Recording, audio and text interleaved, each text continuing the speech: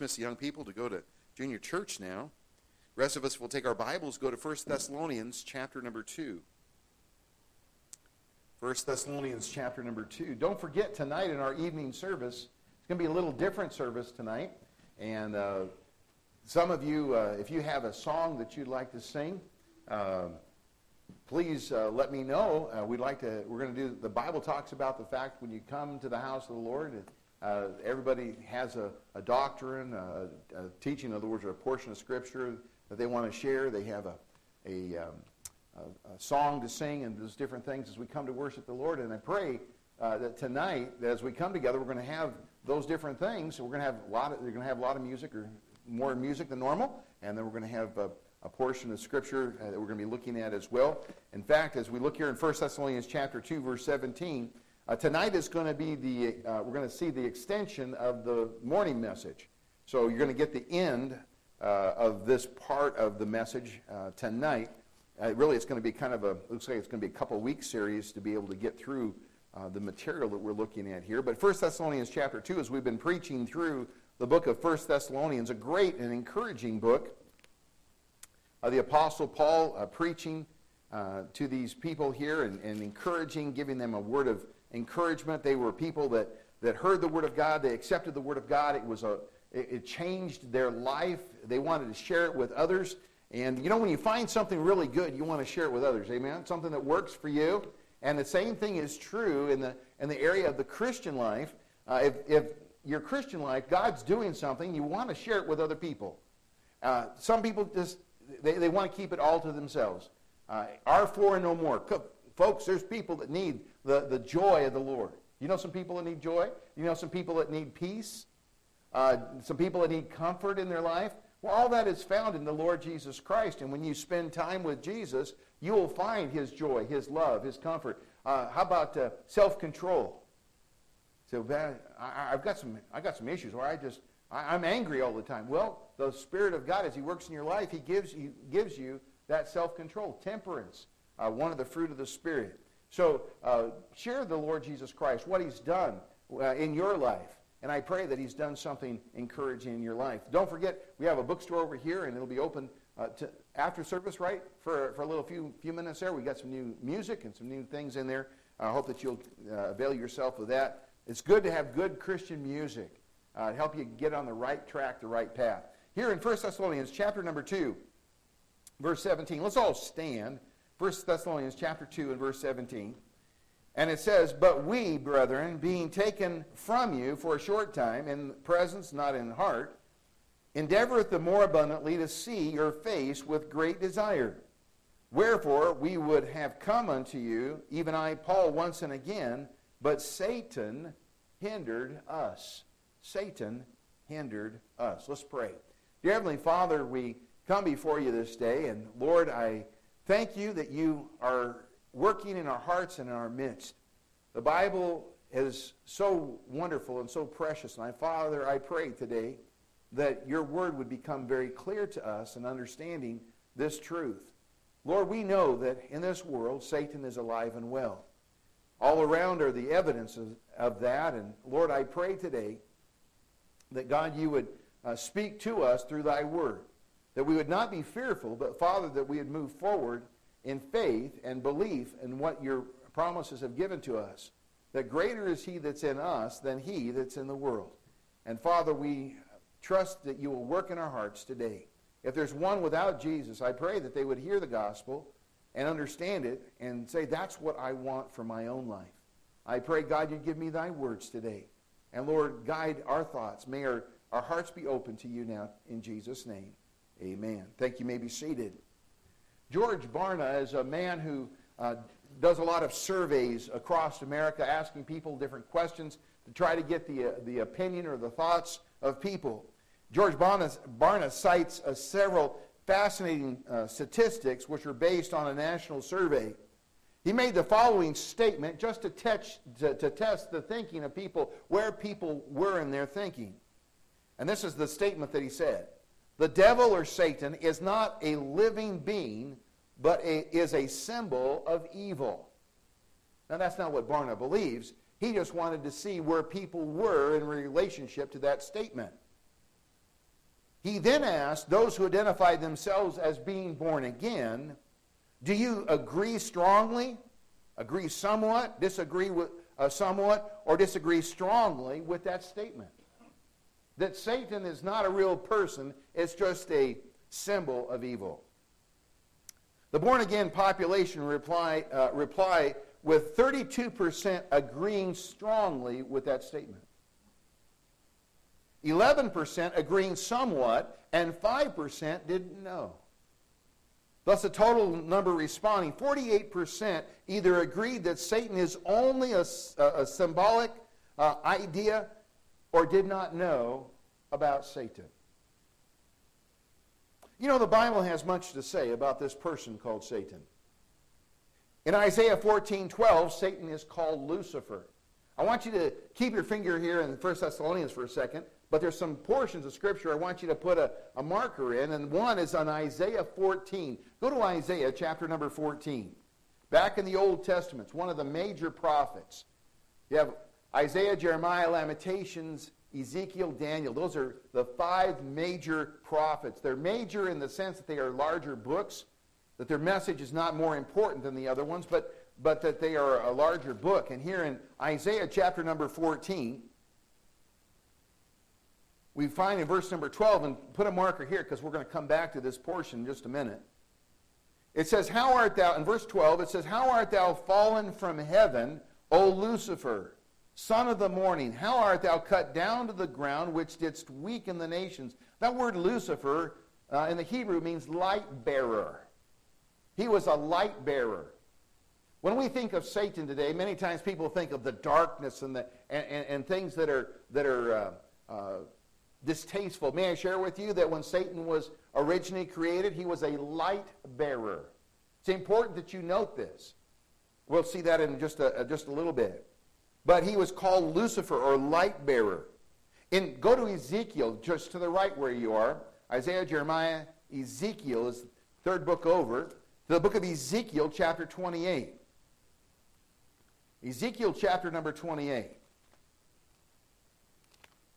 If you have a Thompson Chain Bible, that's page 907. Ezekiel chapter 28, verse 13, down to verse number 16, we find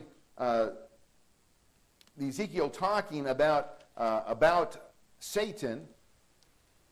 The context, if you're looking as a background here, there's a king called Tyrus, and he was a pretty powerful king. He was caught up in pride over his kingdom. He thought he was a pretty great person. But in chapter 28, verse 13, we find that these words, and it says, thou hast been in Eden, the garden of God. There were only 4 people in the garden of God. There was Adam, there was Eve, there was a serpent, or Satan, and there was the Lord. The Lord came down and talked with Adam and Eve.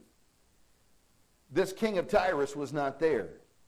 In dealing with prophecies, this is the principle here is called the principle of double reference. As you read through the context, you can see that God is talking to and about Satan here in this portion of Scripture. It says, thou hast been in Eden, the garden of God. Every precious stone was thy covering. The sardius, the topaz, the diamond, the beryl, the onyx, the jasper, the sapphire, the emerald, the carbuncle, and gold. I mean, this is Satan, when he was created, was a beautiful angel. He was not just something ugly. He was beautiful. The Bible says, goes on, he says, the workmanship of thy tabrets and pipes, that's a musical term, was prepared in thee from the day that thou wast created. Satan was a musical angel before he fell. He had great ability in music. Then it goes on in verse 14. Thou art the anointed cherub that covereth. You know, when I see those cherubs, that people draw cherubs, they use fat little things, with some wings, and they think, no. The cherubs, if we go in Ezekiel chapter 1, it talks about the cherubs, and then how they had 4 faces, they had 4 wings. They were a group that had a special work, and here the cherubs. Satan was an anointed cherub that covered, he protected the very throne of God. That was what he did before his fall. Thou art the anointed cherub that covereth, and I have set thee so, and wast upon the holy mountain of God, and thou hast walked up and down amidst the stones of fire. It's a reference to angels. Thou wast perfect in thy ways from the day that thou wast created. Satan was a created being. He was an angelic being, till iniquity was found in thee. So we find here that he was perfect. When the day that he was created by God, God created all things that are in heaven and earth, visible and invisible, whether they be thrones or dominions or principalities or powers. All things were created by him and for him. Satan is a created being. He's an angel.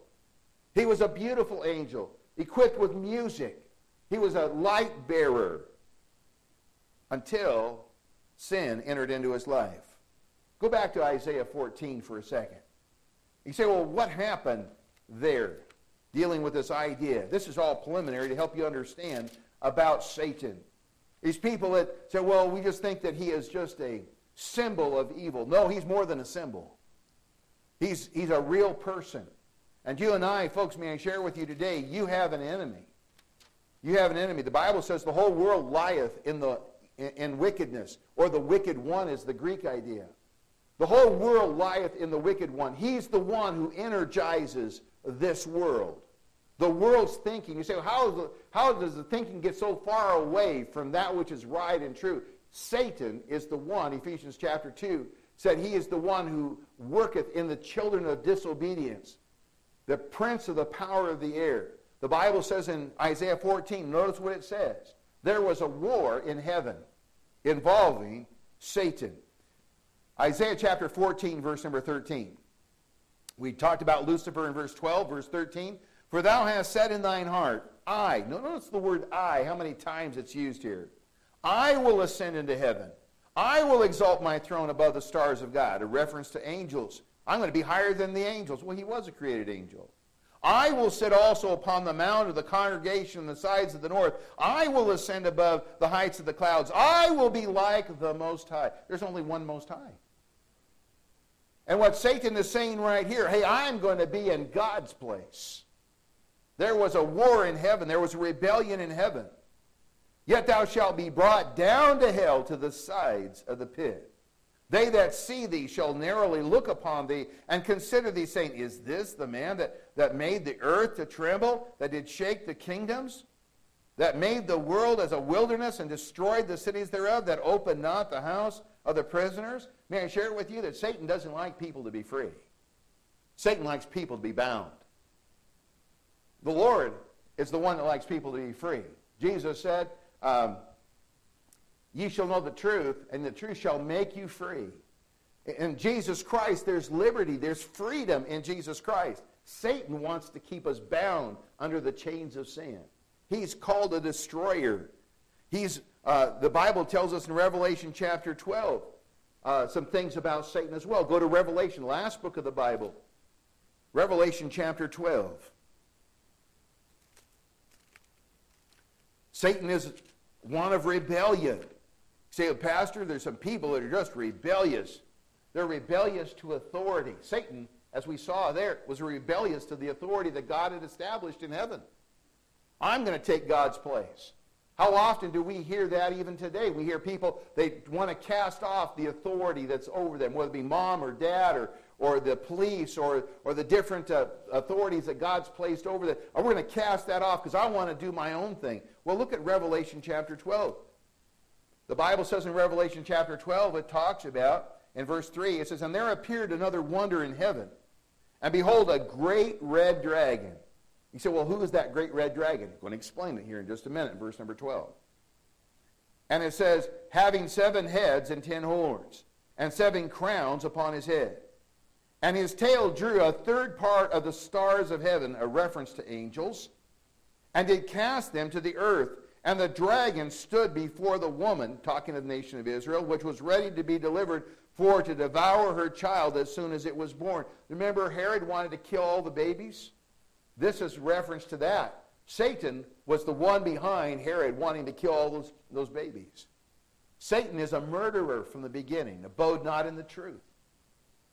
Here the Bible goes on to say, and she brought forth a man-child, talking of Jesus, and who was to rule all nations with a rod of iron, and her child was caught up unto God into his throne. That's up in heaven. And the woman fled, Israel fled in the wilderness, where she hath a place prepared of God, that they should feed her there 1,260 days, 3.5 years. And he's talking about the tribulation period that's going to come. And there was war in heaven. Notice, there was war in heaven. Michael and his angels fought against the dragon and his angels. The dragon fought and his angels. Verse number 8. And prevailed not. The dragon didn't prevail. Neither was their place found any more in heaven. And the great dragon was cast out, that old serpent, called the devil. That word devil means accuser or slanderer. And Satan. That word Satan means adversary, which deceiveth the whole world. He was cast out into the earth, and his angels were cast out with him. Remember, we talked about that. Satan was cast out of heaven. Satan was cast down to the earth. When he rebelled against God, he was cast down to the earth. And a third of the angels decided to go with Satan. Now, stop and think about this. This is amazing to me. Here we have God who's created all things.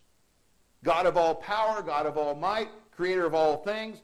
They worship and praise and glorify God. They're talking about how great God is. They're glorifying him. Holy, holy, holy is the Lord of hosts. They're talking about how great God is.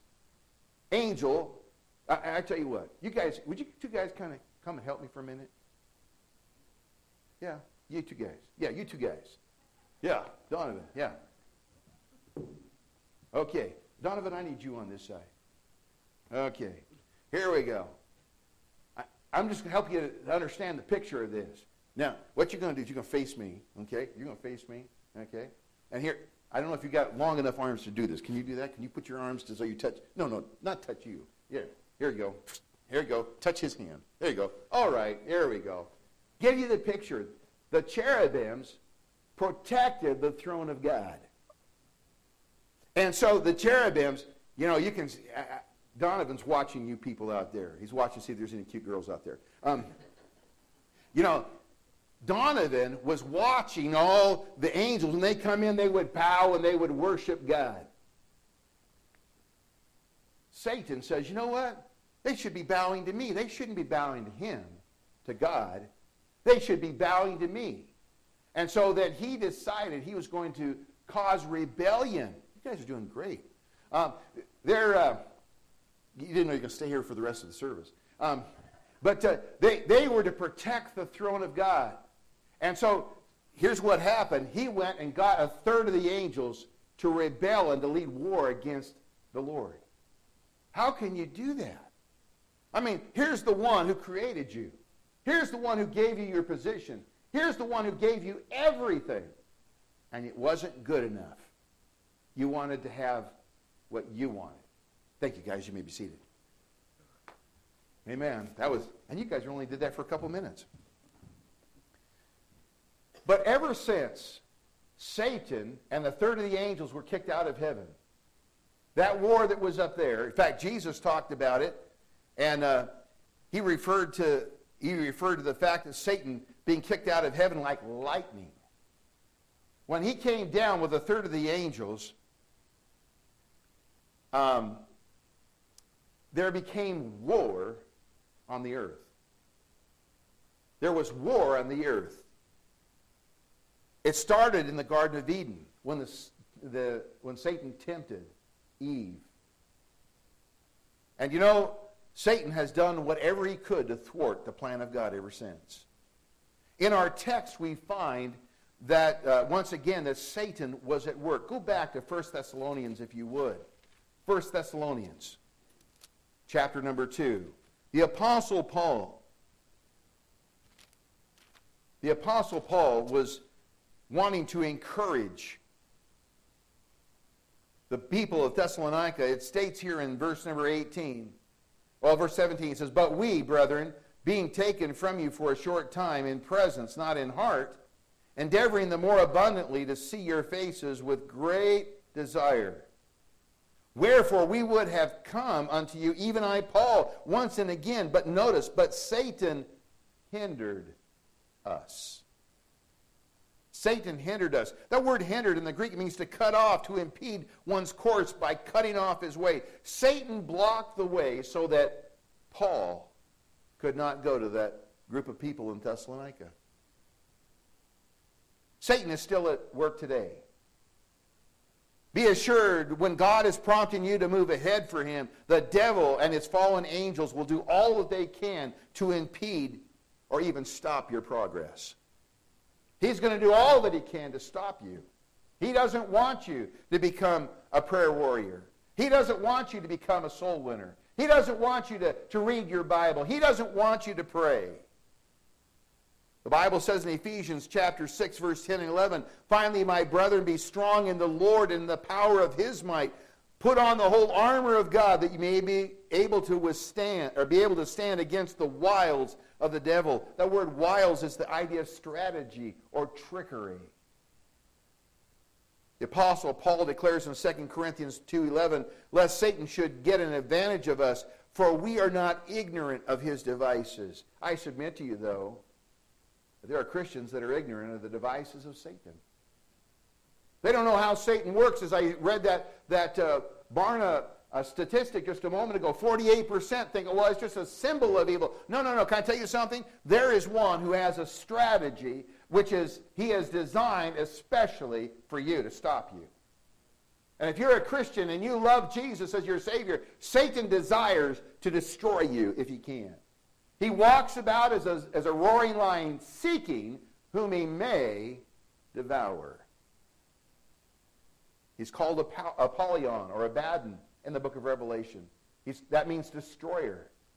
Satan is the destroyer. Boy, he's doing a good job in America, isn't he? He's doing a great job in the homes and the lives of individuals and in families. He's destroying those things. So what is a strategy that Satan uses to defeat the believer? Can we be victorious over Satan? The answer is yes. Today we want to consider, how does Satan work? Satan try to defeat the believer. What is his strategy? How does he work? Well, we see here in 1 Thessalonians chapter 2 and verse 18, one of those, he hinders the believer from accomplishing God's work. He hinders the believer. Look back at verse 18. "Wherefore we would have come unto you, even I, Paul, once and again, but Satan hindered us." It was Paul's desire to go and to encourage the believers of Thessalonica. He'd only been there 3 Sabbath days. He'd taught them for those 3 weeks. He'd been teaching them the truth and trying to get it into them as much as is possible. But there was so much more of the Scriptures that they needed to know so that they'd be strong in the Lord. Romans chapter 10, verse 17. "So then faith cometh by hearing, and hearing by the word of God."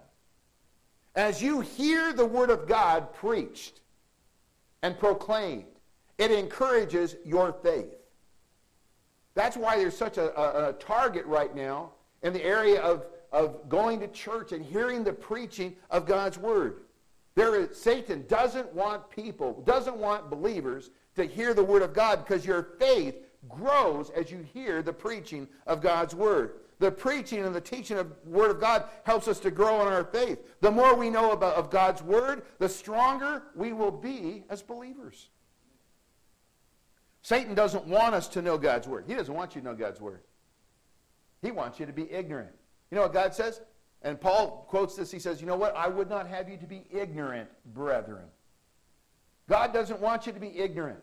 He wants you to know what is right. He wants you to know the truth. He wants you to know so that you can make the right type of choices. For example, let me give you an example in the area of prayer. You hear people praying, and I'm just amazed at this, and I'm more amazed that pastors do this. Praying to Jesus or praying to the Holy Spirit instead of praying to God the Father in Jesus' name. I hear this, people that are on the radio and people that are on public television and different things, and people say, "Man, that person's a great preacher, and look what he's done." And then they'll pray something like this: "Dear Jesus, we pray that you'd bless this day and bless the work. Amen." Now, I tell you what, as a preacher, that gets my attention. You say, well, why is that? Well, you got to understand some things.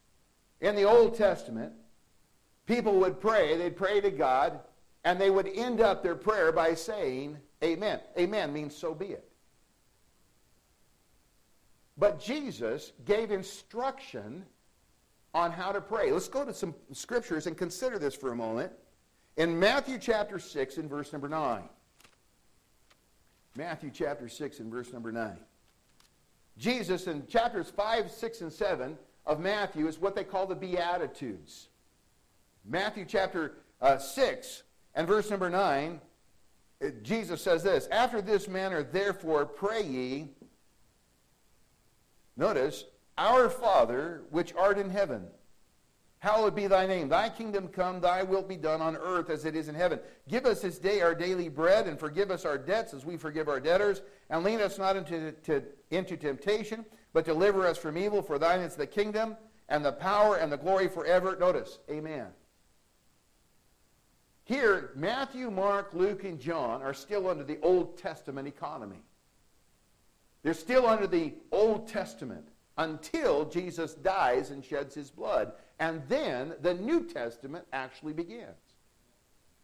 You say, Pastor, I thought that the New Testament is Matthew, Mark, Luke, and John. Well, it's giving you the account of the life of the Lord Jesus. It's 4 Gospels, giving you an understanding of the life of Jesus. But the Bible tells us in Hebrews, is a good book to look at in the Scriptures. It talks about in order to have a New Testament, a testament, you have to have the death of a testator. Jesus had to shed his blood before the New Testament could begin. Jesus was living under the Old Testament law. He fulfilled all the Old Testament law. Praise God. We're not under the law. We're under grace. We're under a New Testament, a new covenant. The blood of Jesus Christ, praise God, and his grace.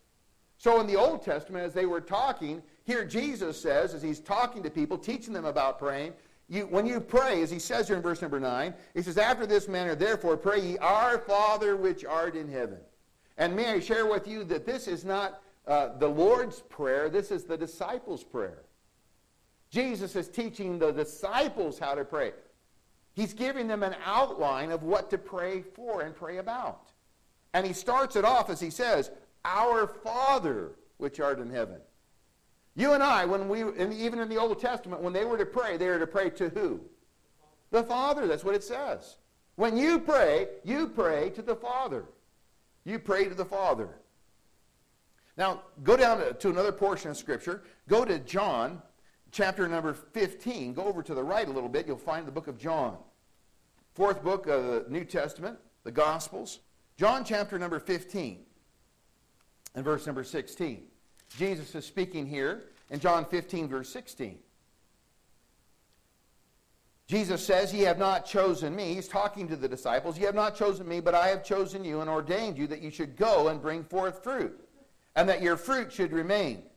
Notice, that whatsoever ye shall ask of the Father in my name, he may give it you. Here's a little change. He said, when you go, he says, that you ask the Father, but you ask in my name. You say, what do you mean by that? What is that in my name? Well, in Jesus' name. You're looking at praying to the Father in Jesus' name. That's why we say in Jesus' name. It's not because, it's just, we don't have anything else to say. Jesus said, this is the way you pray. You pray to the Father in Jesus' name. Now, he doesn't just say it once. Go over to chapter 16. Now, as you understand what's happening, Jesus is instructing his disciples before he's going to go and die on the cross. Jesus, for 3.5 years, had been with the disciples, had gone with the disciples had gone with Jesus. If they had a need of anything, they would go and they'd say, well, Jesus, we need some food. And so Jesus would answer their need because he was right there. He was God in the flesh. When they were on the water and the water was coming in the boat, and they what did they do? They came to Jesus and told Jesus, hey, Jesus, we got a problem. We're about ready to drown. When Peter, and you remember Jesus got up and he calmed the sea.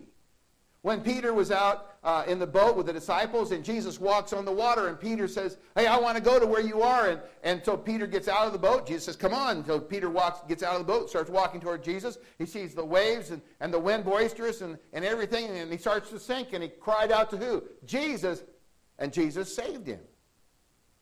But Jesus is getting ready to go to heaven, back to heaven. He's not going to be with them physically like that anymore. But he's going to be with them in spirit. He's going to give the Spirit of God to live inside. And so he comes in John chapter 16, and he gives them words of encouragement. In John chapter 16 and verse number 23. And in that day, talking about the day he's gone, ye shall ask me nothing. Well, you weren't going to be able to ask him like they had been doing in the past. But in that day you shall ask me nothing. Verily, verily, truly, truly, amen, amen. I say unto you, whatsoever ye shall ask what? The Father, in my name, he will give it you. Remember, he just got done saying that in chapter 15. Now he's saying it again. Notice if you go down to verse number 24. Hitherto, up to this point, have ye asked nothing in my name. They didn't ask anything in his name up to this point. Hitherto, up to this point, you've asked nothing in my name. Ask, and ye shall receive, that your joy may be full. But at this point, he says, I'm telling you, we're getting ready to make a change, a transition right now. You pray to the Father, and you ask it in what? In Jesus' name. In Jesus' name. And he says, and the Father will give it. The church in Jerusalem, after Jesus died, he was buried and rose again. Let's see how they prayed. Go with me, if you would, to Acts chapter number 4.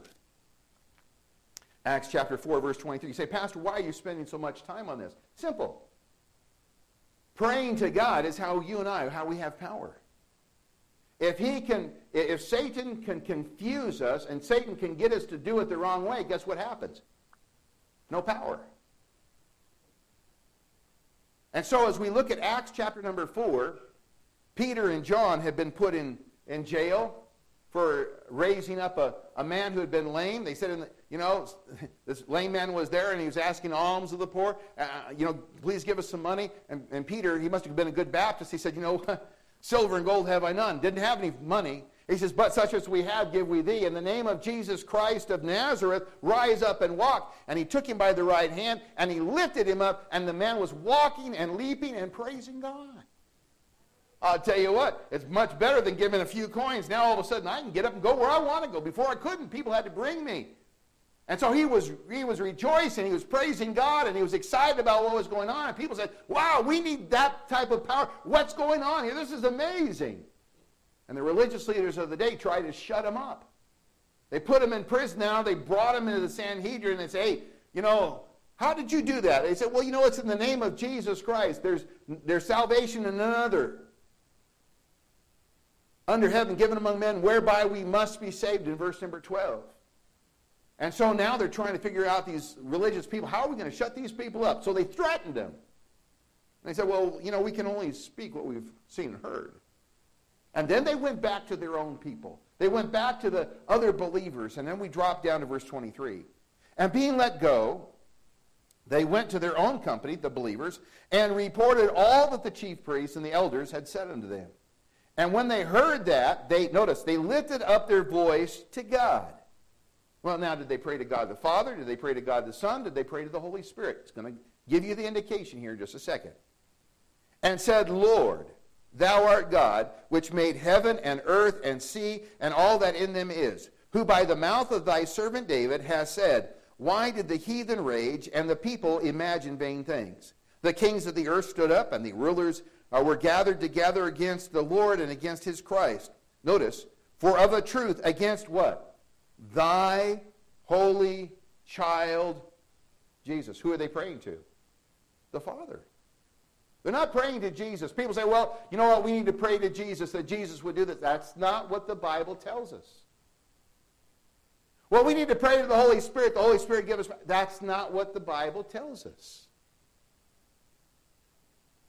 And they prayed They were praying to the Father, against thy holy child Jesus, whom thou hast anointed. Both Herod and Pontius Pilate and the Gentiles and the people of Israel were gathered together for to do whatsoever thy hand and thy counsel determined before to be done. And now, Lord, behold their threatenings, and grant unto thy servants that with all boldness they may speak thy word, by stretching forth thine hand to heal, and that signs and wonders may be done, notice, by the name of the holy child, what? Jesus. It's the authority right there. And when they had prayed, the place was shaken where they were assembled together, and they were all filled with the Holy Ghost, or the Holy Spirit, and they spake the word of God with boldness. See, they didn't pray to the Holy Spirit, Holy Spirit, give me boldness. No, no, no. You pray to God the Father. That's what Jesus said. And you pray in the authority of the name of Jesus Christ. He's the authority. He's the one. If you had a check here today, two, who do we pray? You know, you have the two, and then you have the amount, and then you have that little line on the bottom where, you get to put your name. The two, you pray to the Father. And then you get to put in that middle section, Lord, please help my needs, help, provide this, or whatever. And the bottom line, where, if I had my checkbook, my wife's got my checkbook. Our checkbook, I'm sorry. She's got the checkbook. We don't use checks very much anymore, do we? We use credit cards. But on that checkbook, to make that check good, if I was going to say, Brother Scott, I'm going to give you, to Brother Scott Riley, how much? $1 million. And to put an authority on there, Phil Walker, that check, I guarantee you, would bounce. Not much authority to be able to accomplish that. But when we come to God, guess what? When we go to God the Father and we put our needs in there, God is able to do exceedingly abundantly above all that we ask or think. And what's the authority? How can we come to the very throne of God? How can we ask for these things? Jesus Christ. He's the authority. Boy, God, I need wisdom. God the Father, I'm praying that I need wisdom. That's what I need in that middle thing. So I make the right choices. How? And in whose name am I going to pray? I'm going to pray in Jesus' name so I can have his authority and I can get that wisdom. You know what? Satan doesn't want believers' prayers to be answered. So when you start praying however you want to pray, well, I'm going to pray to the Holy Spirit. There's a lot of people that do. They pray to the Holy Spirit. It's not what the Bible says. Well, they pray to Jesus. Well, Jesus is important, but he's the authority by which we can ask the Father for our prayers to be answered. See, Satan doesn't care if you pray to the Holy Spirit, you pray to Jesus. You're not praying God's way. You're not following his instruction. You're not being obedient. There is power in prayer. There's power in prayer. Josh McDowell has written several books. One of the books I greatly appreciate is deals with apologetics, giving a defense for your faith and what you believe. And while he was in California, he was in seminary. His father passed away, and he went to be with the Lord. But he wasn't sure about whether his mother was saved. And so it began to bother him. He began to think about it. Was my mother saved? He just had some great questions and great doubts, and it haunted him as to whether or not she was in heaven. If she asked Jesus to be her Savior and she was in heaven, or if she had not asked Jesus to be her Savior and was in hell. And so he prayed. He said, Lord, somehow give me an answer so that I can get back to normal. I just need to know. It seems like kind of an impossible request because, when a person's passed away, especially if they had passed on several years, to find somebody who knew about it. So 2 days later, Josh McDowell got in his car and drove out to the ocean, and he walked onto a pier, and at the end of the pier, there was a woman sitting there fishing. And he was just kind of walking up. He was just trying to kind of sort through things in his mind. He just wanted to have some time alone, just kind of him and the Lord. And the woman began by asking him a question. She says, so where's your home originally? And Josh McDowell said, Michigan, Union City. He says, nobody's heard of it. You know, I tell people it's usually, you know, it's a suburb. And the woman interrupted him and said, it's a suburb of Battle Creek. She went on to say, you know, I had a cousin from there. Did you know the McDowell family? This is Josh McDowell. He says, I'm Josh McDowell. And the woman, she says, well, I can't believe it. You know, I'm the cousin of your mother. Josh was just shocked. He says, do you by chance remember anything about my mother's spiritual life? And this lady said, well, why, sure, your mother and I, we were just girls, teenagers, when a tent revival came to town. And both of us went forward and asked Jesus Christ to be our Savior. Man, when he heard that, he went, woo! Praise the Lord! I mean, here's all these fishermen. You're supposed to be quiet when you're out there. I'll tell you what. Praise the Lord. You know what? God answered his impossible prayer. Folks, can I tell you something today? God answers prayer. The things that are impossible with man are possible with God. Satan wants to hinder your prayers from getting through to God. God does answer prayer. People say, oh, I just don't understand why. You know, doesn't seem like God's answering my prayer. God won't answer our prayer if there's sin in our life. Psalm 66:18, if I regard sin in my heart, iniquity in my heart, God will not hear me. There are things in my life, if I'm walking in sin and doing the things that are contrary to God's word, God won't hear me. He just won't you say, well, I'm saying the words, but kind of like it bounces off the roof. Well, maybe that's the reason. Maybe that's the reason why it's bouncing off the roof. Your sin, there's sin in your life. And God says, I'm not going to listen to you. You need to get that right. You need to repent. You need to get things right with me so that communication can be restored once again. If we confess our sin, he is faithful. God is faithful and just to forgive us our sins and to cleanse us from all unrighteousness. We talked about this morning in Sunday school where Daniel had prayed because God had showed him a vision of what was going to happen, but he didn't understand it, and he was praying to God, God, please help my understanding so I understand your word, so I know what this is all about. And God sent an angel from heaven to come and give him the answer, but there was an evil angel which hindered him so that he could not. Until God sent Michael the archangel and overcame that other angel, and he finally was able to get the answer. May I share with you that God does answer prayer? Matthew 7:7-8 says, ask and it shall be given you, seek and you shall find, knock and it shall be opened unto you. For everyone that asketh receiveth, and he that seeketh findeth, and to him that knocketh it shall be opened. In 1 John 5, verse 14 and 15, it says, and this is the confidence that we have in him, that if we ask anything according to his will, he heareth us.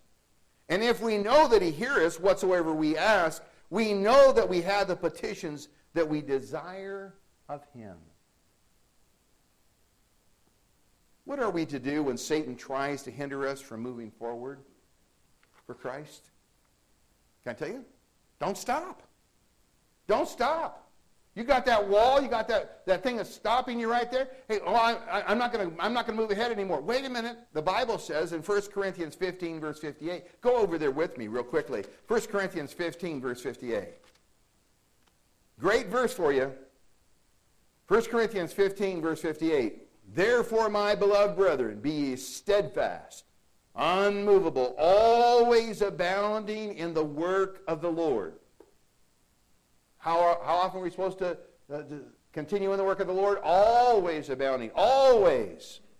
For as much as ye know that your labor is not in vain in the Lord. Folks, we're to constantly keep in our trust, be steadfast, unmovable. We're going to keep going forward for Jesus Christ. We're not going to give up. When Satan opposes, don't stop serving the Lord. Also realize that we're in a battle and take on the whole armor of God. Go to Ephesians, just to the right of where you are. Ephesians chapter 6. Ephesians chapter 6 and verse 10. Finally, my brethren, be strong in the Lord and in the power of his might. Put on the whole armor of God that ye may be able to stand. Remember, that's what he says there in 1 Corinthians 15:58. Steadfast, unmovable. Put on the whole armor of God that you may be able to stand against the wiles, the strategy of the devil. For we wrestle not against flesh and blood, but against principalities, against powers. These are demonic spirits, if you would. Against the rulers of the darkness of this world, against spiritual wickedness in high places. Wherefore, take unto you the whole armor of God, that ye may be able to stand in the evil day. And having done all to stand, stand therefore. What are we supposed to do when Satan opposes? Stand. People are falling by the droves because they don't have a firm foundation. Having done all to stand, stand. It's time for us to stand. Notice, having your loins girded about with truth. As he's talking here, he's giving the picture of a soldier. He's putting these different things. It's interesting as you consider verse 14, having your loins girded about with truth. That was this middle area of truth. In the ancient garment of that day, that girdle about the loins held everything together. It was essential for the uniform. If the girdle was lost, everything else went too. The garments would fly open. The pants would fall down. Could you imagine? You know, we see some of that in comedy. Oh, the belt falls open or whatever, and the pants fall down, so people are trying to pull them up. You know, that's why it's so amazing. Sometimes with young people and older people too, you know, they have these, the pants, they're down here at their, kind of falling down. We had, on our Christian school, we had a rule that, you know, you had to keep your pants pulled up and shirt down. And I had one guy that was in my high school department, and he came to class, and his pants started falling down. And I said, son, let me just tell you this. You can either wear a belt, or I'll get you suspenders.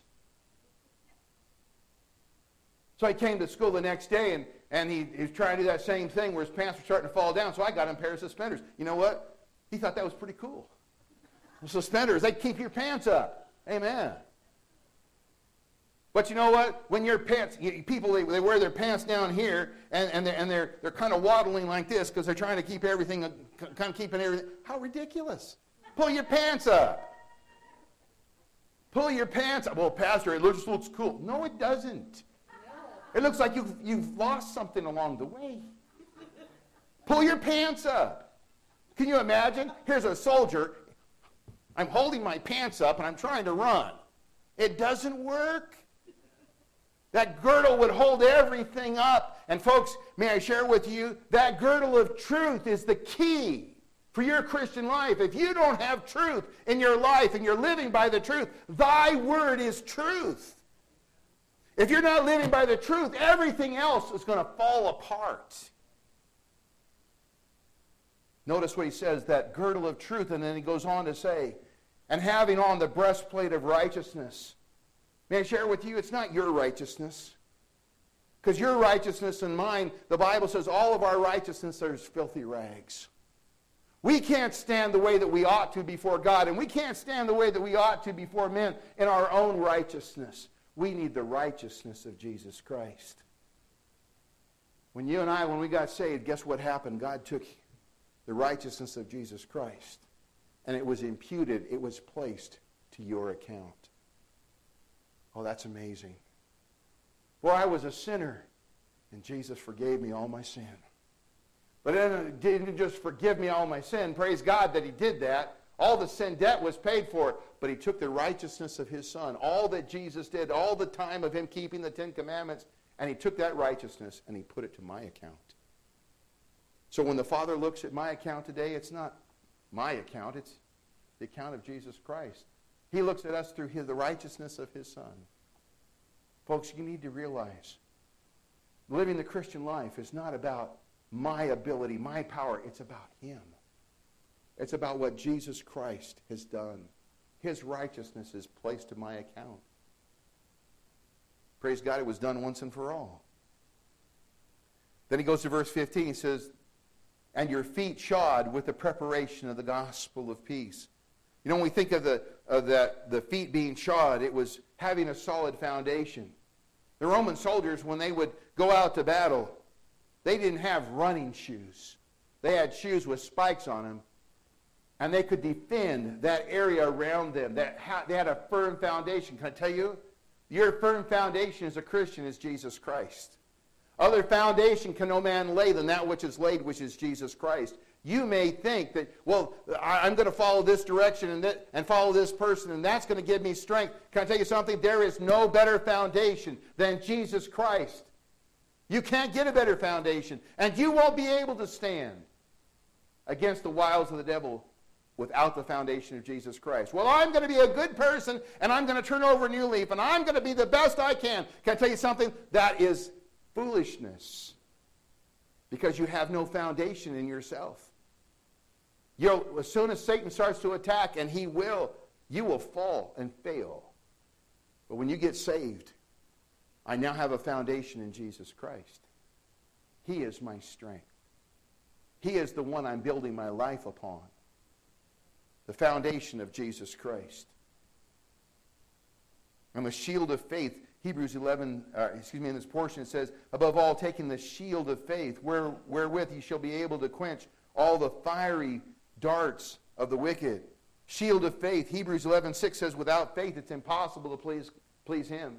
For he must believe that he is God, and he is a rewarder of them that diligently seek him. You know, without faith, hey, God, you're going to answer my prayer. You're a great God, and I'm going to trust your word. That's called faith. You haven't tested it, but God's word is true.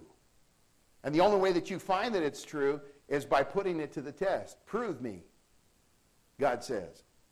Put him to the test. Can I tell you something? You put God to the test, see if his word's true, you'll find it is true every time. Every time. A soldier would stand behind this shield. It would be the size of like a door. It's a big thing. Well, may I share with you that Christ is both the door to salvation and the door that protects the believer from the enemy without. We can hide behind that shield of faith. Jesus is greater than all. The helmet of salvation, verse 17. Take the helmet of salvation. The helmet protects the head, and God does appeal to the mind of man. It is true that God appeals to the heart, but he also appeals to our intellect through the Scriptures. He uses reason. Isaiah 1:18, come now, let us reason together, saith the Lord. Though your sins be as scarlet, they shall be as white as snow. Though they be red like crimson, they shall be as wool. And you know, if you don't protect what goes into your head, into your thinking, you're going to falter. You're going to fail. 2 offensive weapons are mentioned here in verse 17 and 18. Take the helmet of salvation and the sword of the Spirit, which is the Word of God. The Word of God, this book called the Bible, is sharper than any two-edged sword, piercing to the dividing asunder of the soul and spirit and the joints and marrow, and is a discerner of the thoughts and intents of the heart. Boy, this book can read you, and it can read me. The more you study God's Word, God will reveal your heart and where you're at through His Word. Why is this book so important? Because it tells me about my God. It reveals my nature. It reveals my goals, my thinking, whether I'm on track or not, whether I'm following the world or whether I'm following Jesus Christ. And then he says in verse 18, praying always with all prayer and supplication in the Spirit, in the power of the Spirit of God. We're to pray.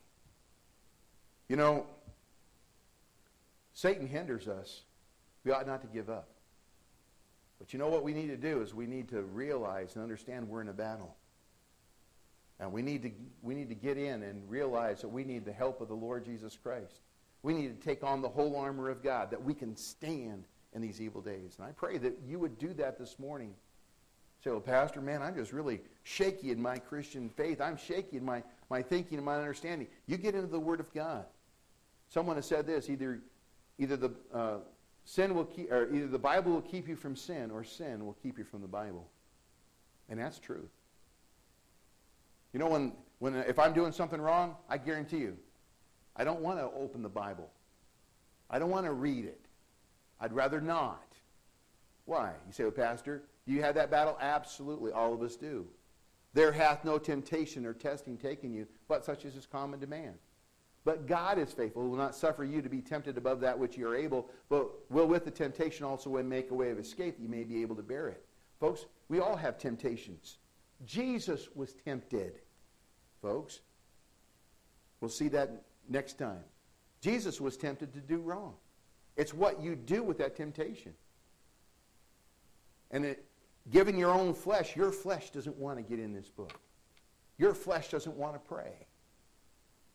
But Satan knows if he can stop your prayer life, he can stop the power in your life.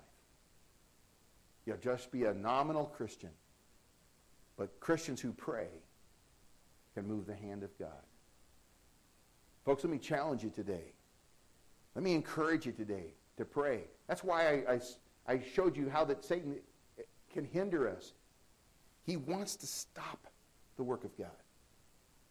So let's just get Christians to pray to God, the Holy Spirit, or to pray to Jesus. Is that how I told you to pray? No. Wasn't that good enough? No. Do it my way. Pray to the Father in Jesus' name. I don't know about you. I want my prayers to be answered. I want them to be heard on high. When I pray, I need his help. That's why I'm praying. Some people will pray long prayers to Jesus, but say amen at the end. You've lost the power. What's the authority? Jesus said, pray in my name. I pray that you would stop and think about that today. Satan will want to hinder your power in your life, and he'll do it through your prayers. Take on that whole armor. That prayer is your offensive weapon to defeat the devil. Let's pray. Dear Father, today I pray that you would help us as we take this time to understand this truth. God, we know that we're in a battle. Satan is at work. He tries to hinder us.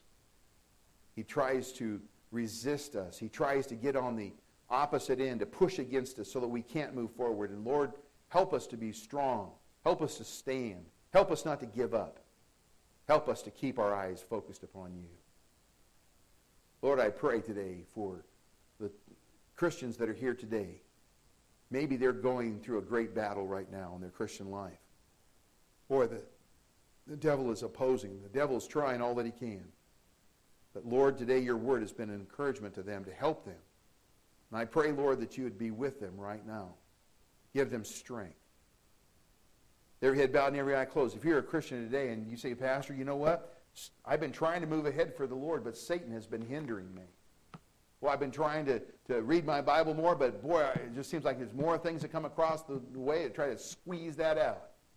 I try to pray, and all of a sudden, boy, things just come, so I don't have time to pray. I try to be a witness, and boy, this person doesn't want to hear it, and this person, Satan is just hindering me in all these different areas. Hey, folks, don't give up. You're doing the right thing. Keep going on. Maybe today you say, Pastor, I just need the power of God at work in my life more so that I can have more victory in Jesus Christ. Please pray for me. Are you like that this morning? You slip your hand up, you say, Pastor, yes, I just need God's power even more. I want to pray for you this morning. Amen. Yes, I see those hands. Thank you. Thank you. God wants to use you. God wants you to keep going. The devil does not. You're in a war. You need the strength of the Lord. Dear Father, I pray for these that raise their hand right now, and I pray, God, for your mercy upon them.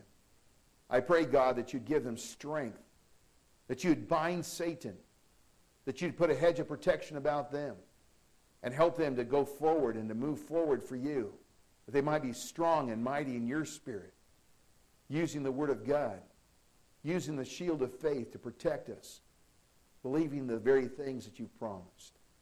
Father, I pray that you'd work in their life. Maybe you're here this morning, you don't know Jesus as your Savior. A great opportunity for you to get saved is today, right now. Behold, now is the accepted time. Behold, now is the day of salvation. If you don't know Jesus as your Savior, I pray that you'd get saved. We're going to have an invitation in just a moment. An invitation time where you can come and get saved. Ask Jesus to be your Savior. Won't you ask Him to be your Savior? He can help you with life. He can give you forgiveness of sins. He can give you what you cannot do on your own. He can give you peace and comfort. I beg you and implore you to receive Christ today. Dear Father, we pray for those that are here and those that are watching on live stream. I pray, Lord, that if they don't know Jesus as their Savior, that they would come to know Him today. And Lord, I pray that you'd save their soul. In Jesus' name we pray. Amen. Let's all stand. Brother Scott's going to lead us in a song of invitation today. If you're not sure you're saved, let me encourage you to come and ask Jesus Christ to be your Savior. You can come. Jesus stands at your heart's door and He knocks right now. He wants to come into your heart, into your life, and save you. Will you not? Let Him come into your heart and save you today. He wants to save you. He's not going to force His way in. He wants you to open the door. I'll be right here in front. Jesus can save you today. Won't you just come? We'll have a counselor take the Word of God and share with you about receiving Christ. You can just do it. It's simple. You can ask Christ to be your Savior. God says you're a sinner. You need a Savior. Jesus is the only one. He died, He was buried, and rose again for you. If you believe that and you're willing to accept Jesus, turn from your sin and turn to Jesus. God will save you. I pray that you do that today. Brother Scott, won't you come and lead us